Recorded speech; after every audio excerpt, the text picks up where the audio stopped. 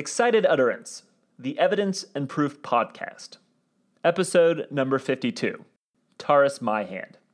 Will the jury system survive the Pena-Rodriguez exception to Rule 606B?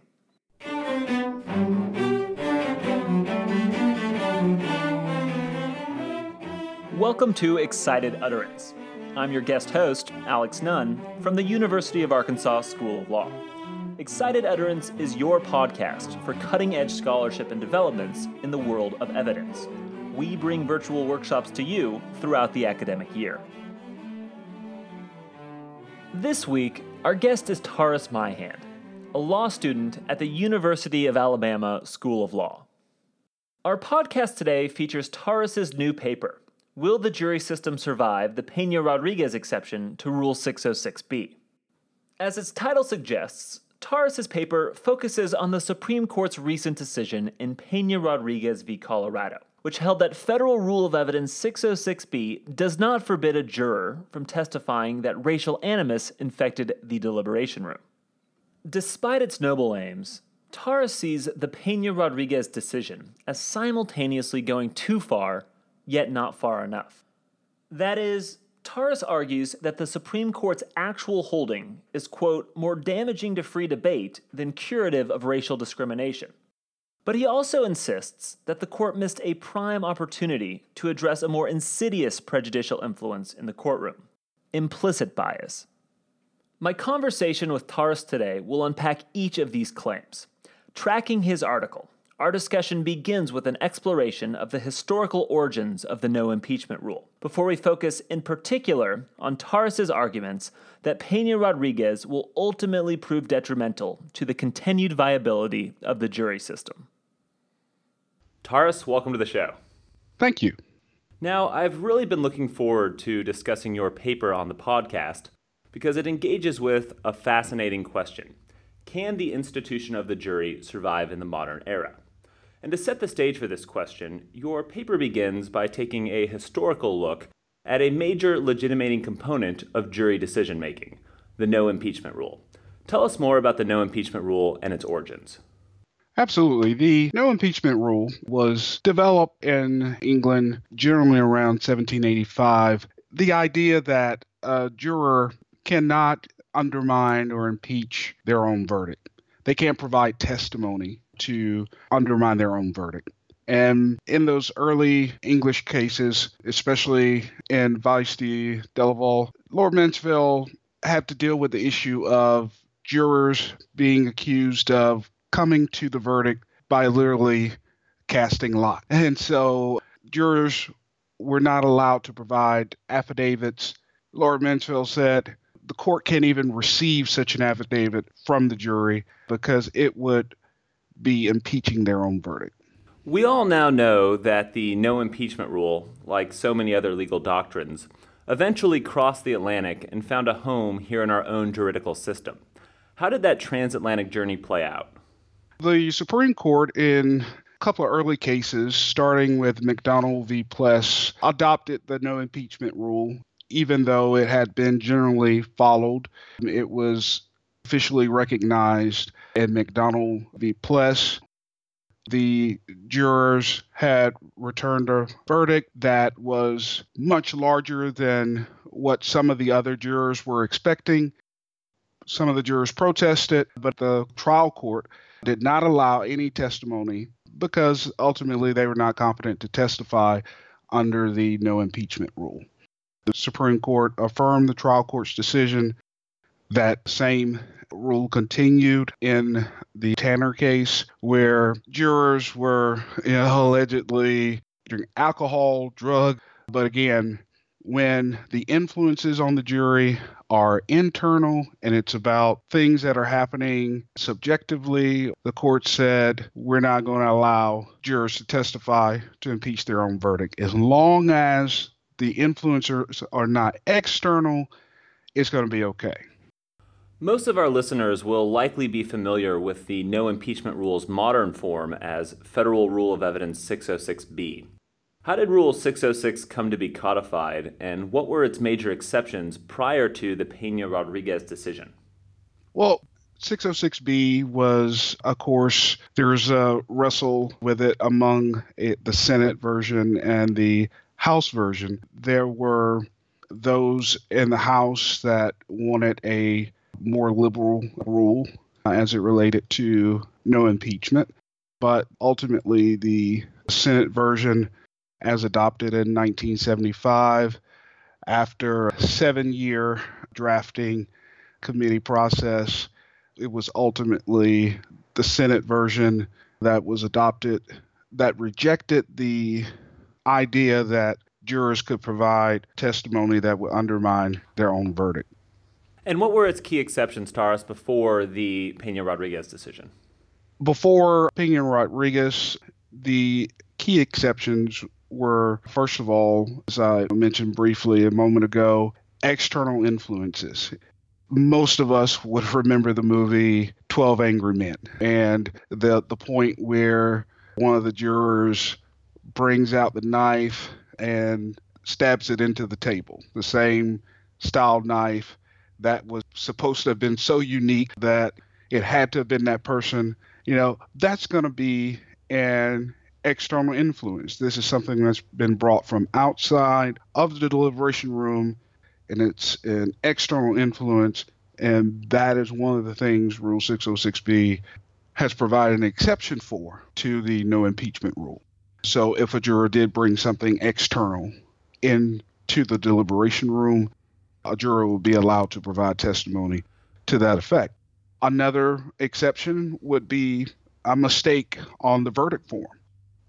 Jurors intended to render a verdict of not guilty, for example, and on the verdict form, the box for guilty was checked. That would clearly be a mistake on the verdict form and not the undermining of the jury's verdict, so to speak. The others would be external influences such as communications with an outside party. If one of the attorneys, for example, improperly contacted one of the jurors, those types of external influences, there are exceptions created for those. And generally, those exceptions, as codified in 606B, were drawn out of the early Supreme Court cases. Great. So now that we've set the stage by exploring Rule 606B and its historical origins, I want to turn to why it is that you find the Pena-Rodriguez decision to be so disruptive. First, what exactly was at issue in Pena-Rodriguez? Pena-Rodriguez was a gentleman who was working at a racetrack. There was a 2007 incident where 2 teenage sisters were sexually assaulted. Both of the girls identified the person as being an employee of the facility where Pena-Rodriguez worked, and they separately identified Pena-Rodriguez as the person who assaulted them. One of the jurors during the trial, or actually during the deliberations, made a comment that Pena-Rodriguez, because of his Mexican descent, that, this was just something that they did, that, Mexican men had a bravado that would cause them to believe that they could do whatever they wanted to with women. And this is just kind of what they do. The same juror also made a comment that one of the witnesses that Pena-Rodriguez had on his behalf was an illegal, even though he was clearly an American citizen. Those type of comments that clearly express anti-Hispanic bias toward Pena-Rodriguez, at least during the deliberations, possibly before that point. And how did the Supreme Court rule in the case? Well, the trial court originally had excluded any mention or any testimony from the jurors based on the no impeachment rule. In Colorado, Rule 606B is more or less identical to the federal rule, so it was held to exclude the jurors' testimony. Appellate courts in Colorado affirmed that decision. Supreme Court, though, came with a different result. The Supreme Court decided that where there's a clear statement that indicates the juror relied on racial stereotypes or racial animus to convict a criminal defendant, that the Sixth Amendment requires an exception to Rule 606B. One of the things that I really like about your paper, Taurus, is that you don't shy away from engaging with the issue at the core of the Pena-Rodriguez decision. The tension between the need to shield jury deliberations from public scrutiny and the imperative that all defendants receive a fair trial free of racial animus. And in your paper, you argue that the Supreme Court navigated this tension poorly, as you see the Pena-Rodriguez decision as, quote, more damaging to free debate than curative of racial discrimination. Why is that? Well, the Pena-Rodriguez decision is clearly the court's effort to address something that's very harmful to the American system of justice. Unfortunately, you can't cure bias, implicit bias, especially simply by allowing exceptions to Rule 606B. This is something that goes to the root of many problems in our system of justice and other areas of our country. And it's something that we can't help but acknowledge is at least on the surface of much of what we deal with. Unfortunately, the court undermines a very important rule that undergirds the basis of our jury system. Our jury system is based on ordinary people being able to discuss and talk about the facts of a case and make a decision on what the verdict should be. Ordinary people who bring with them their biases, ordinary people who bring with them all of their baggage, but yet at the end of the day, these are the people that make up our communities. And you have to deal with those issues. They will always be with us. And even more so, whether the juror had made those statements openly as he did in the jury room or whether he had kept them to himself, his vote for the verdict would have been the same. It does not change the outcome one bit, simply because now the statement has been made openly. And there's no evidence to suggest that somehow his open statements changed the minds of other people in the jury room. And so there is a much bigger problem that needs to be addressed, but that's certainly not the place to do it. And the court is certainly not the branch to deal with that problem. That is much better dealt with in the legislature. You also see other problems in Pena-Rodriguez. For example, you insist that Pena-Rodriguez's exception to Rule 606B raises several unanswered questions that might undercut or undermine the legitimacy of jury decision-making. What are a few of those unanswered questions? Well, the very first one, how racially biased does the statement have to be? The idea of saying that where the statement shows clear signs of racial animus, that is going to mean different things to different people. And just like any reasonableness test or reasonable person concept, it's going to be an idea that it's that much harder to draw a bright line on what actually triggers the exception. Another question that's raised is the holding going to apply to other types of bias? I understand the court went through a great deal of effort to limit the ruling to this particular type of situation. But what about gender? What about religion? Is it going to be limited in the future just to racial animus? And although I disagree with the court's holding that there should be a racial animus exception, I certainly believe that if you include race, you must also consider gender and other types of biases as well, because they are just as harmful. And then, of course, is the ruling going to apply to civil cases? Because, of course, the court in Pena-Rodriguez is dealing with a criminal defendant. But ultimately, what happens to the same type of situations in civil cases? Now, you mentioned earlier that the Supreme Court's failure to acknowledge implicit racial bias was conspicuous in the Pena-Rodriguez decision. How does implicit bias infect the courtroom, and what should the court or another institutional actor do to address it? Implicit bias is, of course, something that every institution is going to wrestle with, because ultimately implicit bias, it affects us in ways that we may not always recognize. These are sometimes understandings and behaviors that we have learned over years, whether or not we realize that we've learned those things. And so these types of biases that create assumptions for us, such as with the juror and Pena Rodriguez, the assumption that because the witness was of Hispanic descent, that somehow he was an illegal immigrant. Those assumptions are driven by implicit biases that are sometimes not even recognized by those who hold them. But we all, to some degree, wrestle with the issue of implicit bias, and in ways that we may not recognize until we're confronted with that. Taras, do you think there needs to be some sort of institutional response to try to minimize or mitigate the effect of implicit bias? I think issues such as implicit bias has to be addressed head on, starting with all of the actors in the justice system. And that's basically one of my other issues with the Pena Rodriguez case. In voir dire, the attorney representing Pena Rodriguez never poses questions such as, will his heritage or will his ethnicity affect your decision?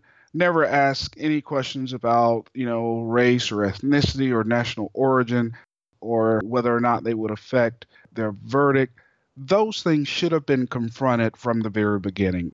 We are in a time where racial and ethnic tensions have been extremely prevalent and at the forefront of much of what we do. And the idea that an attorney would ignore and not even ask those questions really borders on malpractice. Those types of issues should be addressed from the bench. They should be addressed from the attorney. By setting the tone and setting the example, judges and attorneys are able to demonstrate to jurors that we need to think about whether or not we are making decisions based on assumptions, based on biases, based on things that are really inappropriate for us to be basing decisions on. Final question, Taras. What's next for the literature? What type of paper could shed additional insight on this issue? I've continued wrestling with the issue of implicit bias, not so much continuing with the jury system for now, but right now I am working on the news media's influence on the public as it relates to the reasonable person standard in Fourth Amendment seizure cases. And ultimately, implicit bias plays a major part in every portion of our system of justice. And it's an issue that I'm serious about and will continue to wrestle with in other areas of the law. Well, Taras, thanks for coming on the show. It's really been great having you. Thank you. I appreciate you having me on. Taras's paper offers us a wonderful opportunity to consider the deeper implications of the Pena Rodriguez decision. Implications that cut to the core of how our justice system legitimates its adjudications of criminal guilt. Lying beneath the surface of Pena Rodriguez's debates over originalism and permissivism, rules and standards, is a shared recognition by each of the opinions that the longevity of our adjudicatory system rests on its perceived authority. That is, its perception as a legitimate means of determining a defendant's guilt or innocence. Criminal adjudication, and in fact much of our juridical order, relies on the populace viewing jury verdicts as worthy of deference and acceptance, even in the face of substantive disagreements about a particular verdict in a given case. For centuries, the no impeachment rule, which is of course now enshrined in Rule 606b, has been a key means of preserving the legitimacy of those jury verdicts. In the more direct words of George Fisher, it has perpetuated, quote, our systemic faith in the collective wisdom of the common man by concealing rather than excluding mistakes. But history also demonstrates that legitimating elements driving criminal adjudication are not eternal. Indeed, the last millennium is marked by a number of inflection points when perceptions as to what constitutes an acceptable means of determining a defendant's guilt or innocence underwent radical evolution. For instance, as John Langbein has chronicled, the earliest juries, which were of course self-informing, acting as investigator, prosecutor, and adjudicator, only emerged after the demise of the medieval ordeal as a legitimate means of dispute resolution.